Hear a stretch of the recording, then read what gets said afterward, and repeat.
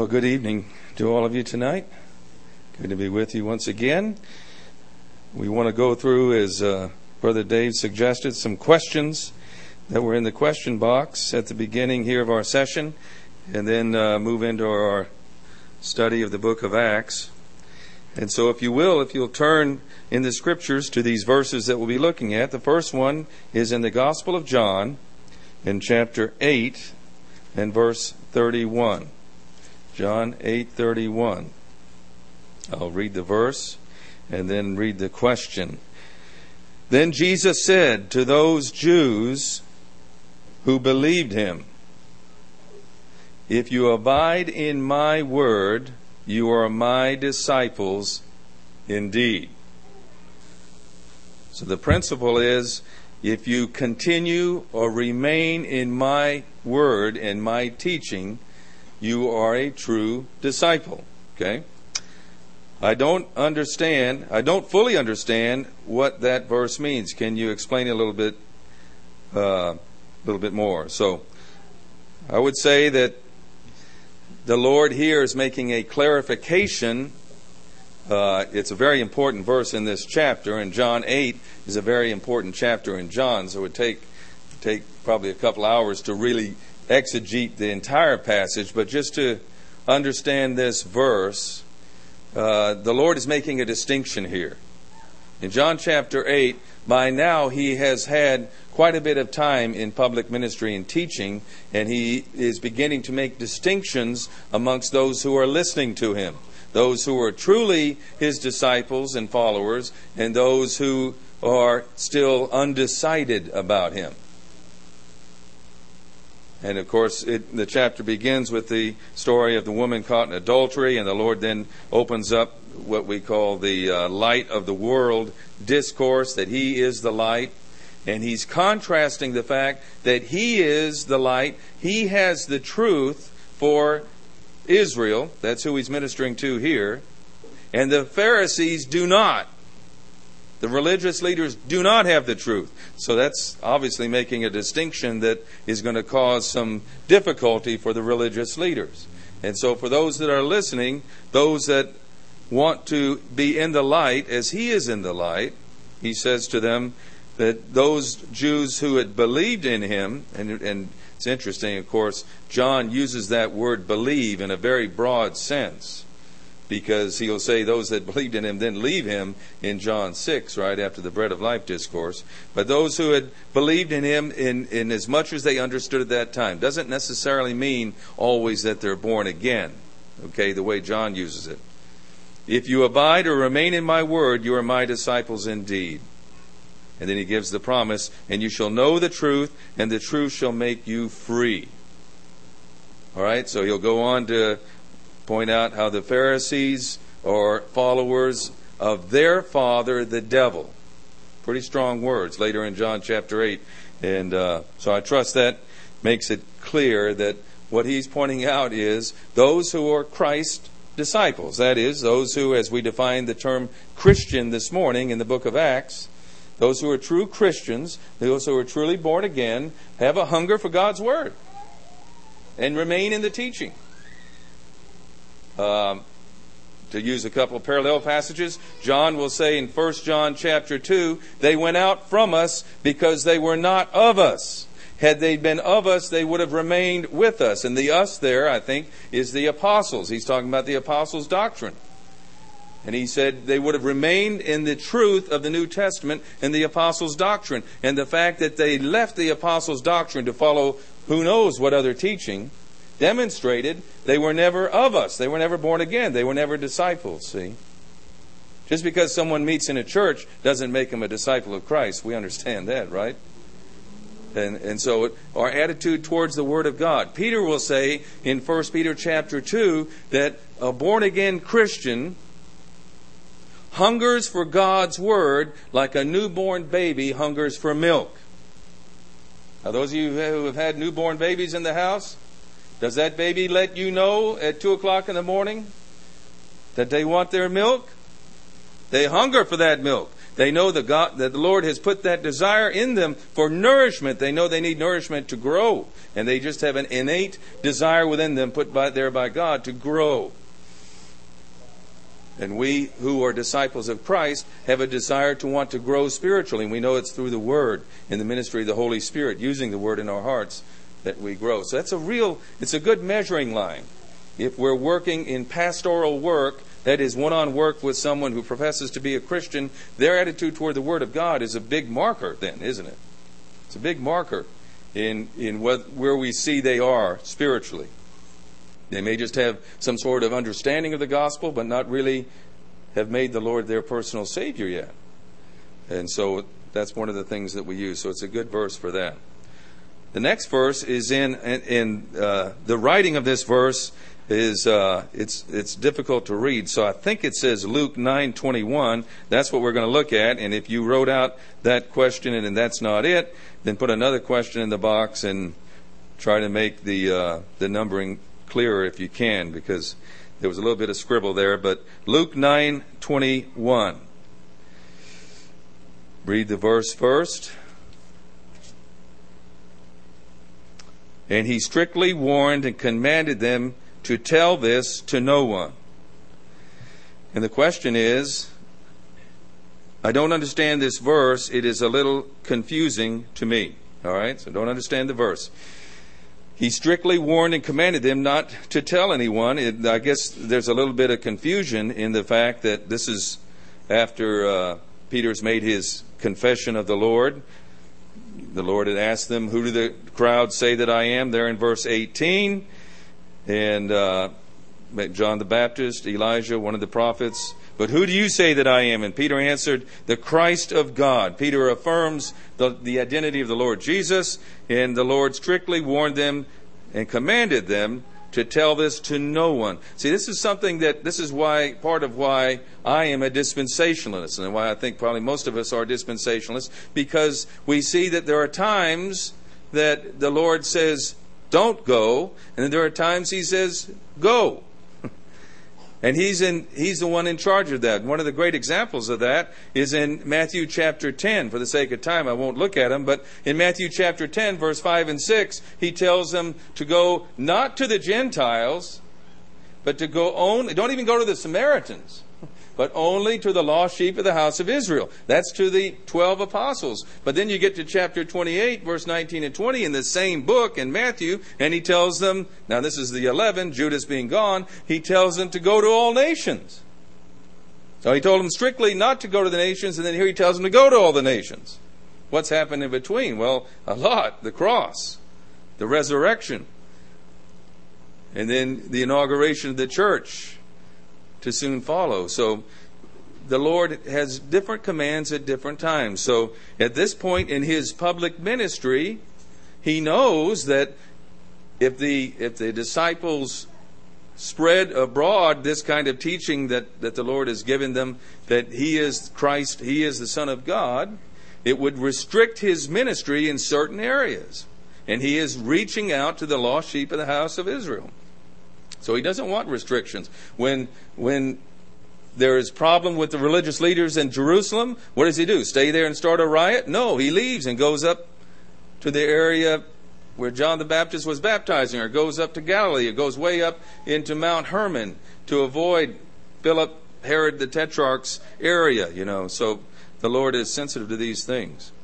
So I trust that's what the individual believer was looking at. The next question is kind of a general question on dress, and we've had this question here before, so I don't know if this is the same person. What scriptures support women wearing pants, men's clothing in the church? Is this the apostles' teaching? Should the church be different from the world? And of course, I don't think the word pants are referred to in Scripture directly. And I leave the dress for the local sisters up to the local elders in an assembly. The teaching of the Scripture is modest apparel, and I think you don't have to have a degree in fashion design to know what modesty in apparel means. I think we all have a sense of what that is. With regard to women wearing slacks, I don't call them pants. The world calls them slacks. If you're in the Scottish Highlands, men wear kilts that look like skirts, like women's clothing. But I promise you, a Scottish Highlander wouldn't appreciate you saying that you're wearing women's clothing to them. They consider that men's clothing. If you're in the Middle East, men wear robes that look like skirts. They don't wear pants. If you're in the West, in different cultures, people dress differently. The key isn't trying to make a division amongst God's people over some personal preference. That's not godliness. That's not love. That will not produce fruit, I can assure you, according to 1 Corinthians 13.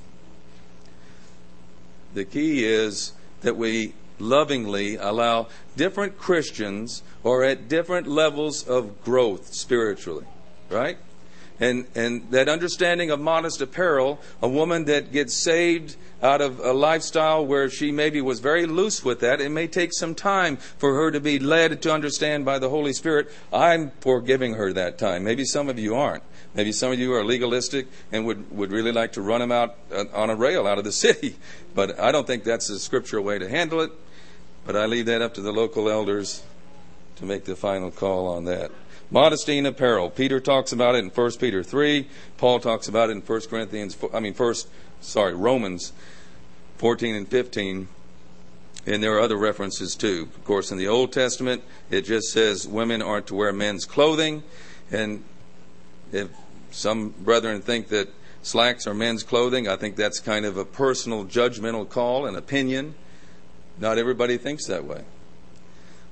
So I think we've got to be careful about pushing opinions that cause divisions instead of trying to be more loving.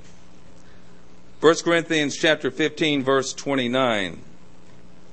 1 Corinthians 15 and verse 29. I'll read the verse. Otherwise, what will they do who are baptized for the dead? If the dead do not rise at all, why then are they baptized for the dead? What is meant by the phrase baptized for the dead in this question? Of course, the major teaching in this passage in 1 Corinthians 15 is the resurrection. He's teaching on the resurrection. And he's using some arguments to show that if the resurrection were not true, what would be the result? Like you would still be in your sins, he says there in around verse 18, 19. Here he's referring to a practice that apparently we have no other knowledge in the Bible about this practice. We don't know that it was believers that were doing this or whether it was Pharisees and religious people that were affiliated with the church on the outskirts, so to speak, were doing this. But this idea of baptized for the dead, it appears that if some Christians got saved and died before they were baptized, that someone had started this idea that, another Christian could be baptized for them and it would count. Now, he's not teaching us to do that. He's not affirming the teaching one way or the other, is he? He's just using that as an example. Those of you who are doing that, why would you do that if there was no resurrection? Why would you worry about going through that ritual of baptizing for someone who's died if there's no resurrection? The whole reason you're doing it is because you believe there is a resurrection, right? So he's using it as an example of a way to argue for the resurrection. He's not saying one way or the other if that is a practice that he affirms, and it's not a practice that's affirmed anywhere else in the Bible. Of course, whether someone, we know from the teaching of the Word of God, if someone believes in the Lord and is born again and they don't get a chance to be baptized, where are they going to spend eternity? With the Lord. If you're born again, that's what brings you into the family of God, the second birth, not baptism. And baptism is something that the Lord wants done, is a public affirmation of our new birth, and it's something that follows after it. The amount of time in between conversion and baptism varies from individual to individual. For me, I was saved 3 years before I was baptized because I had been baptized as an infant. I didn't know if that counted, and I needed time to get teaching on it. But when I got the teaching, the Lord made it real clear. And then immediately I wanted to be baptized. So did that mean I wasn't saved? No, I knew I was going to heaven. Okay. Galatians 2:17. Galatians 2:17.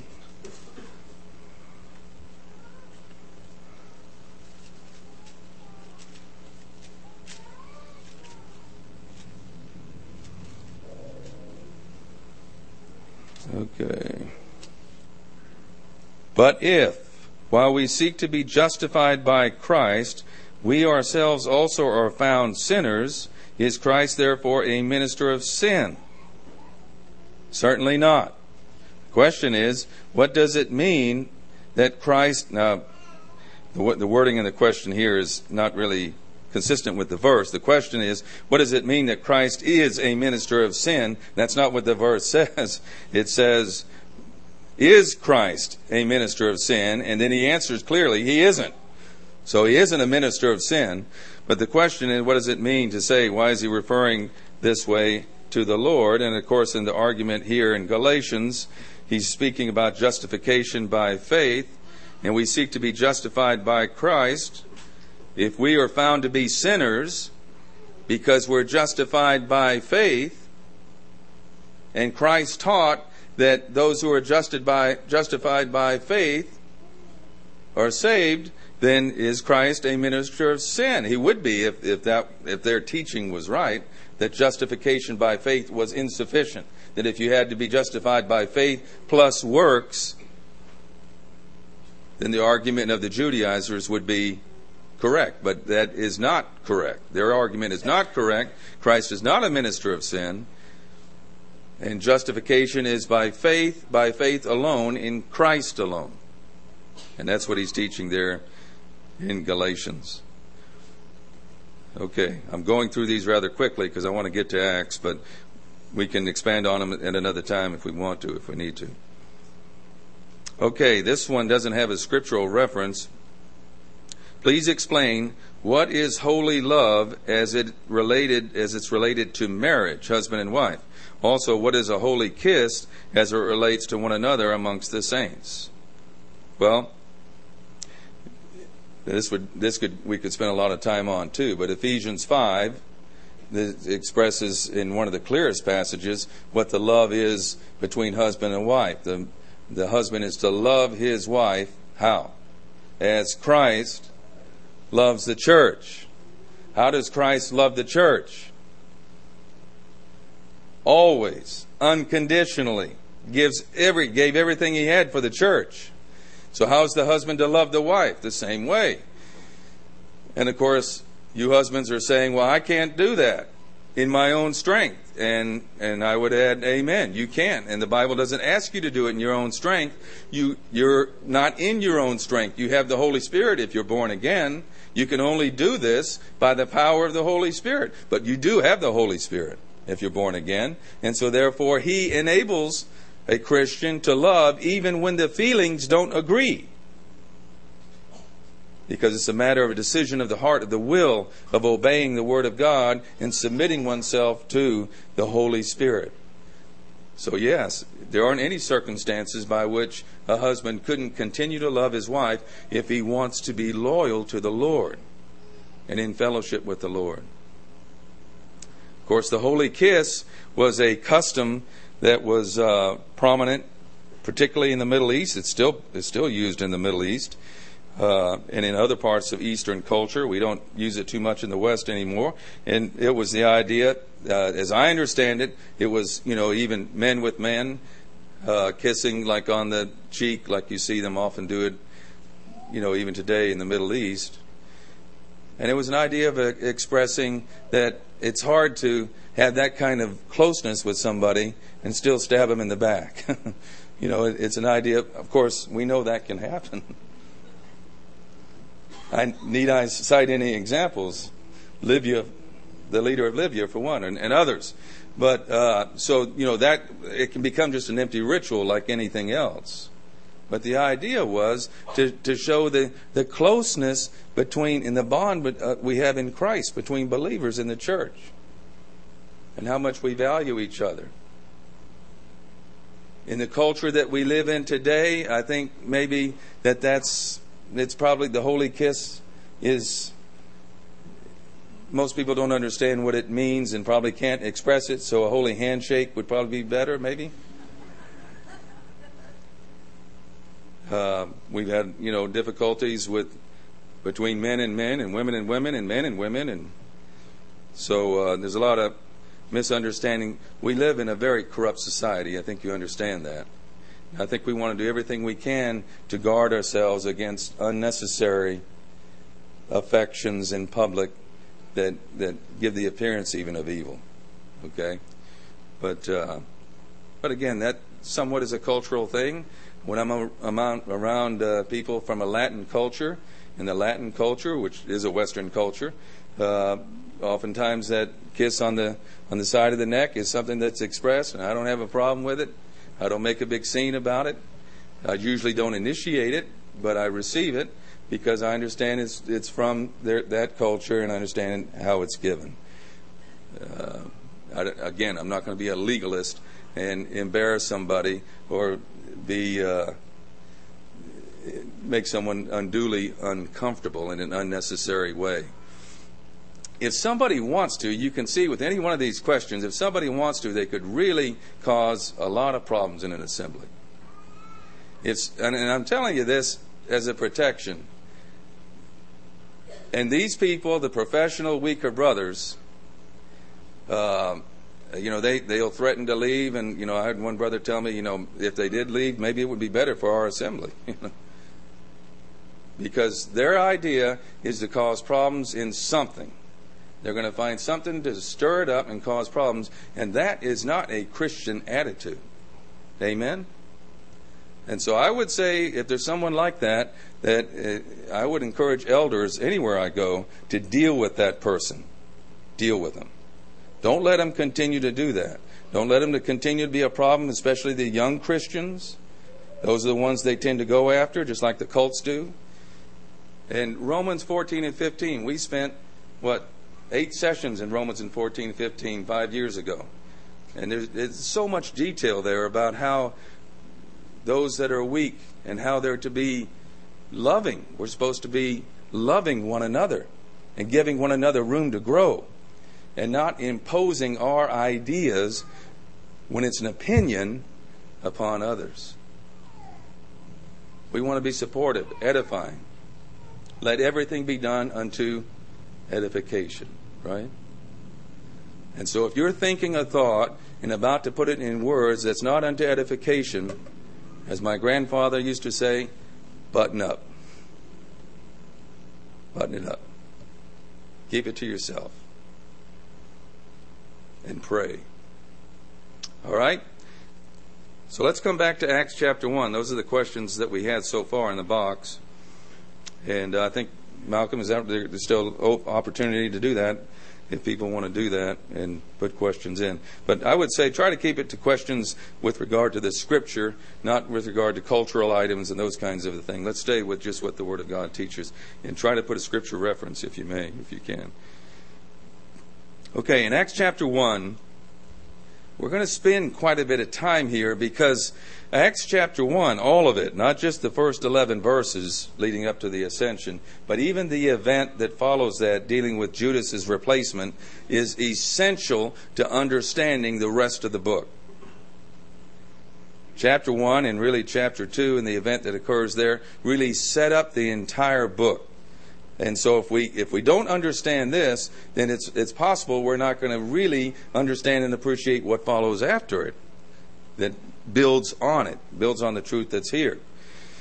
And so that's why we spent some time here. And so we've been in chapter 1, verses 1 through 3, and we were at the end of chapter 1, verse 3, the Lord's teaching 40 days, speaking of the things pertaining to the kingdom of God. That's where we left off this morning. And I want to go back again to Luke chapter 24. That's where we were starting to go this morning, because again in Luke 24 our Lord expands, beginning in verse 44, I think, on what this teaching was. He says in verse 44, "These are the words which I spoke to you while I was still with you, that all things must be fulfilled which were written in the law of Moses, the prophets, and the Psalms concerning me." Concerning me. And he opened their understanding that they might comprehend the Scriptures. Who opened their understanding? The Lord did. But they also wanted to understand too, didn't they? Their wills were open. They had a heart. They had a desire to be taught. So both are working together. And he says to them, thus it is written, and thus it was necessary for the Christ to suffer and to rise from the dead on the third day. It was necessary. It was essential. God's holiness required it. You see? And the Lord is totally submitted to the holiness of God, and so are we, I trust. It's the holiness of God. Some brother told me up in Kansas a few months ago, he said, I've noticed that amongst Christians today, we've lost the concept of the fear of the Lord. The fear of the Lord, and that is something that the writer of Hebrews talks about it, right? Without which we won't see the Lord. The fear of the Lord is something that in our culture where it talks about pluralism, there are many ways to God, and relativism, there's no absolute truth, and this idea of the reverential fear of God has been kind of set aside, so that we have Christians now that say, well, I'm under grace, I can do what I want. Don't tell me what I can't and can't do, I'm under grace now. That's one extreme. That's licentiousness, according to the Bible, right? It's abusing grace. But the other extreme is out there too, legalism. And legalism and licentiousness are always the two extremes of the flesh. And legalism says, well, I'm so concerned about the holiness of God that the Word of God's not enough. I'm going to add a bunch of rules to the Word of God like the Pharisees did. And then I'm not only going to impose those rules on myself, I'm going to impose those rules on everybody else. If you want to impose them on yourself between you and the Lord, that's between you and the Lord. But when you start imposing your own rules on other people, that's legalism. You see the distinction? If you want to be strict with yourself beyond what the Bible tells you you need to be strict, that's fine. But you can't impose that on fellow Christians. You don't have that liberty. You're not God. And that's where the Word of God gives us guidance. So he says the Christ had to suffer and also rise from the dead the third day. And, verse 47, that repentance and remission of sins should be preached in His name to all nations, beginning at Jerusalem. And you are witnesses of these things.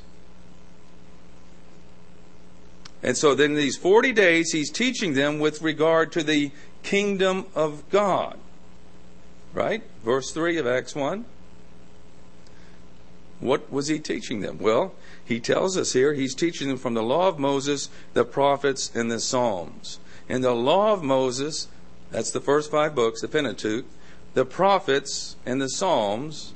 And the prophets would include many of the historical books because Samuel was a prophet and he wrote 1st and 2nd Samuel, and there were prophets that wrote these other historical books as well, so they'd be included in that group. What did they say about the kingdom? Well, I want to look at just 2 references, and the first one is in Isaiah chapter 2. Isaiah chapter 2. It shall come to pass in the latter days that the mountain of the Lord's house shall be established on the top of the mountains, and shall be exalted above all hills, and all nations shall flow to it. So the question is, what is the mountain of the Lord's house? Is it the church? Well, there isn't any reference to the church in the New Testament in this kind of wording. The mountain of the Lord's house in the Old Testament is referring to Mount Zion, where the temple was built. And the Lord's house is the temple built on the mountain of Zion of Jerusalem. And there will be a time where all nations shall flow to it. Has that ever happened since Isaiah's day? No. Has it happened in the last 2,000 years of the church? Definitely no. Jerusalem has been forsaken, desolate. And the house that was there that he's referring to was torn down in 70 A.D. But many people shall come and say, come and let us go up to the mountain of the Lord, to the house of the God of Jacob, and he will teach us his ways, and we shall walk in his paths. For out of Zion shall go forth the law, the word of the Lord from Jerusalem. All right? He shall judge between the nations and rebuke many people. And of course, this is the verse, I think it's the parallel verse in Micah that's on the building at the United Nations in New York, right? They shall beat their swords into plowshares and their spears into pruning hooks. Has that ever happened since Isaiah's day? No way. No war. That's what he's saying. Nation shall not lift up sword against nation, neither shall they learn war any more. So I think it's very clear in this passage. He's referring to a future time, which the Bible talks about in many, many places, where Jerusalem is going to be elevated and exalted. The Lord Jesus will reign from there. The law of the Lord will go out from there, and the nations shall flow to it. And what he's describing is what we refer to as the millennial kingdom. You say, well, why would the Lord be speaking to them about this here? I think he is trying to whet their appetite for what is future. The Lord knows that in the immediate term, in the present, he's going to tell them that they lack something. They lack power. And that's down in verse 8 of chapter 1. We haven't gotten down that far yet. But he's whetting their appetite for the future. And by doing that, he whets our appetite for the future too. When we studied the 12 minor prophets, when we went through a detailed study in Zechariah and in Jeremiah and in Ezekiel, all of those prophetic books tell us about this millennial kingdom that's to come, where there will be peace. It's called the reign of righteousness and the reign of peace. There will be peace for 1,000 years. Has there been peace for 1,000 years on this planet ever since the fall? No. The longest that I know about is the Pax Romana. That lasted 200 years. The Roman peace, it was called, from roughly 100 BC to 100 AD, when the Romans controlled most of the inhabited world at that time, and they enforced peace. The iron boot, the iron heel of Rome, they were referred to. That's all it lasted. And would you say that there's peace today, that nations aren't fighting against each other? You think the United Nations is going to be able to fulfill this like they say on their building up there? No. Only God's going to be able to do this, see. And of course, Micah chapter 4 is a parallel to this. And then over a few books to the second to last book in the Old Testament, the book of Zechariah in chapter 14. Zechariah 14 verse 1, behold, the day of the Lord is coming, and your spoil shall be divided in your midst, for I will gather all the nations to battle against Jerusalem. This has never happened, beloved. You say, well, the Romans came against Jerusalem in 70 AD. Yes. The Babylonians came against Jerusalem in 586, 606, 583 times in that period of time, of course. And the Assyrians came against Jerusalem before that in the time of King Sennacherib, remember, in Hezekiah's day. But all the nations of the earth haven't done that. This verse hasn't been fulfilled. For I will gather all the nations to battle against Jerusalem. The cities shall be taken, the houses rifled, the women ravished. Half of the cities shall go into captivity, but the remnant of the people shall not be cut off from the city.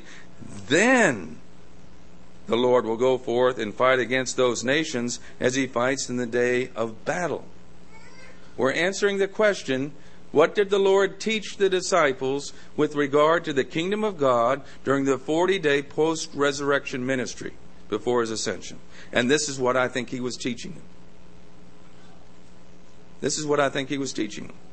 And in that day, his feet will stand on the Mount of Olives, which faces Jerusalem on the east, and the Mount of Olives shall be split in two from east to west, making a very large valley. This is a huge geographic change.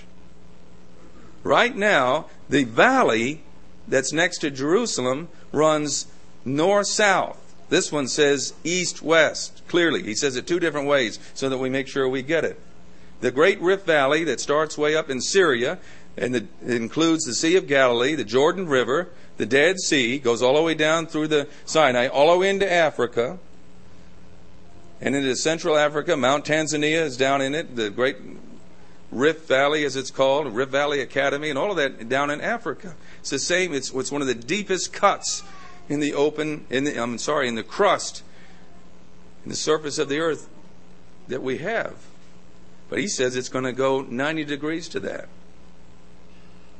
And then skipping down, still in Zechariah 14 to verse 16, and it shall come to pass that everyone who is left of all the nations which came against Jerusalem shall go up from year to year and worship the King, the Lord of hosts, and keep the Feast of Tabernacles.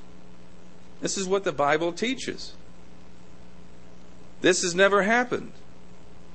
This will happen during the 1,000-year millennial reign, because Revelation will bring a lot more information in that the Old Testament prophets didn't have. In the book of Revelation, we find out that it lasts 1,000 years. And then after the 1,000 years is over and Satan is released and there's another revolt against Jerusalem, then there's a great white throne judgment, and then we move into the eternal state. And you and I are already eternal beings if we're born again. So these things ought to really concern us, because we're reading about, and he's writing about, our future. This is more important than what you will do next week here on this planet Earth. See, because this is the outworking of God's plan. In the book of Revelation, chapter 5, verse 9 and 10, it says that we shall reign with him on the earth. We shall reign with him on the earth in our glorified bodies. And what we're doing now, our training as people in the church, is preparation for that. Every king has his court, right? And the court is part of his administrative people that manage and administer his kingdom. And that's what his bride, the church, is going to do. Various roles, various functions. And we're being prepared for that now. This is what he was teaching him. And then over in the book of Psalms, in Psalm 96, there are a couple of Psalms there, Psalm 95 to 100. But Psalm 96, oh, sing to the Lord a new song. Sing to the Lord all the earth. Sing to the Lord and bless his name. These songs refer to the Lord's second coming and what people will be doing. This is what we'll be singing when he returns. It says in Psalm 99, the Lord reigns, let the people tremble. He dwells between the cherubim, let the earth be moved. The Lord is great in Zion, and so forth. What he describes here is our Lord reigning in Jerusalem. And it'll be joy over all the earth. And so that's what he's teaching them. But there's one other element to the kingdom of God, and that's in chapter 13, of the Gospel of Matthew. Because in Matthew, I'll just take a few minutes on this and we'll close. In Matthew chapter 13, this is what's referred to as the mystery parables discourse. There are 8 parables that describe what he refers to in verse 11 as the mysteries of the kingdom of heaven. So there is a mystery form of the kingdom also. There's the millennial form of the kingdom, which we read about in Zechariah 14 and Isaiah 2. And I'm bracketing the entire prophetic section with those, but there are a lot of other references in between. But here in Matthew 13, there is also this portion that teaches us with regard to the mysteries of the kingdom. And this has to do like with the parable of the wheat and the tares, the parable of the sower. The parable of the wheat and the tares says that there will be true believers and people that are pretenders together. And they will grow together and they won't be separated until the harvest. There's the parable of the growth of the mustard seed, which I think is a picture of the growth of a false religious system that calls itself Christianity. We call it Christendom. Not everyone or everything or every institution that claims to be Christian is Christian. We understand that, right? Because if we don't understand that, we can be easily deceived by someone. There are those who are pretenders. They know they're pretenders. Many of them, not all of them. Some are pretenders and don't know it. But many of them, they know they're pretenders. They're gaming the system, and they will game you for their own profit. The Bible is replete with discussion about these kinds of people and teaching about them, right? Peter writes about them in 2 Peter. Jude writes his whole book about them. Paul writes about them. John writes about them, calls them the Antichrist, and so forth. And so the Lord, I think, was teaching them about that too. But then they ask an interesting, coming back to Acts chapter 1, in verse 4 to 6, they ask an interesting question in the context of this kingdom of God that he's explaining to them. And it's very important to see this. Being assembled together, verse 4, he commanded them not to depart from Jerusalem, but to wait for the promise of the Father, which he said, you have heard from me. For John truly baptized with water, but you shall be baptized with the Holy Spirit not many days from now. Therefore, when they had come together, they asked him, saying, Lord, will you at this time restore the kingdom to Israel? That's the verse that tells me that at least part of his teaching with regard to the kingdom that Luke refers to in verse 3 has to do with restoring the kingdom to Israel, which is the millennial kingdom that Isaiah 2 and Zechariah 14 were referring to. So I think he was preparing them for the church age in the mystery form of the kingdom, but during those 40 days, but he was also preparing them for the millennial kingdom that was to follow the church age. And they ask him, they say, Lord, so he has not taught them so far replacement theology, has he? You know what I mean by replacement theology? That the church replaces Israel. He hasn't taught them that. Otherwise, this would be a ridiculous question to ask, right? If he had already been teaching them with regard to the kingdom of God in verse 3, that the church had replaced Israel, then why would they ask the question, is it now time for you to restore the kingdom to Israel? They'd already know the answer. There isn't going to be any restoration of the kingdom to Israel because Israel's through.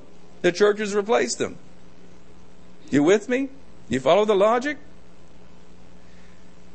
And so they're tracking with him. They understand where he's going. They understand now that I don't think they understood it was going to last 2,000 years, this church age. But they had some concept, because they seemed to believe, Peter, Paul, that the Lord was going to return in their lifetime. But when he comes back, that he'll set up the kingdom. And they say, is it at this time that you're going to restore the kingdom to Israel? Why were they concerned about that? Because they were nationalistic Jews? No. Because they knew that when the kingdom is restored, there's going to be at least a partial removal of the curse that's on this earth since the Garden of Eden. That the wolf will lie down with the sheep. That a child will play in a cobra's den. We didn't read that. That's in Isaiah 11 if you want to read it later. And that there's going to be a bountiful harvest of food. And it's going to be the earth is going to be a wonderful paradise. Again, he's going to make the desert blossom as the rose, as Isaiah puts it. Can God do that? Can he take a desert area? We're suffering drought in Texas right now, and you see these parched areas. He can turn it like that into a Garden of Eden if he wants to. And that's some of what will happen, I think, given the devastation that will happen during the end of the tribulation period. Secondly, so their question tells us a lot about what their understanding was of the kingdom of God. But secondly, notice his answer. Again, his answer is so important.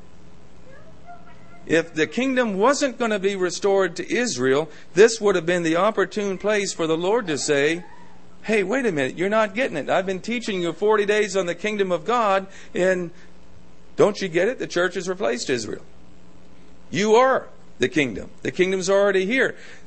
Why am I making such a point of this? Because that's one of the foundational teachings of covenant theology. Amillennial theology teaches that there's no literal 1,000-year reign of Christ, that we are in it. I hope you like it. But I don't. I want God's kingdom, not man's. And you see, that's the whole problem with the signs and wonders movement, demanding things that will appear in the kingdom period now, is all confusion because we're not in the kingdom. And here was a place where the Lord could make that abundantly clear, couldn't He? But what does He say? He doesn't say anything with regard to the event of the kingdom. He's already taught them that. The kingdom is, thy kingdom come. Thy will be done on earth as it is in heaven. Is it being done on earth as it is in heaven now? No. Not even close. Not even in your heart and mine. We're not perfect disciples. We're not always obedient and submitted to Him, are we? So God's will is that we would be submitted to Him perfectly like His Son, and we're not even there. I didn't hear any amens, but I think some people agree with me on that. I'm not there. I know the kingdom hasn't come. I can look in me, I can look in you, I can look out there, and I know it hasn't. So it's future. And so what does He address? He doesn't address the event of the kingdom. He addresses the timing.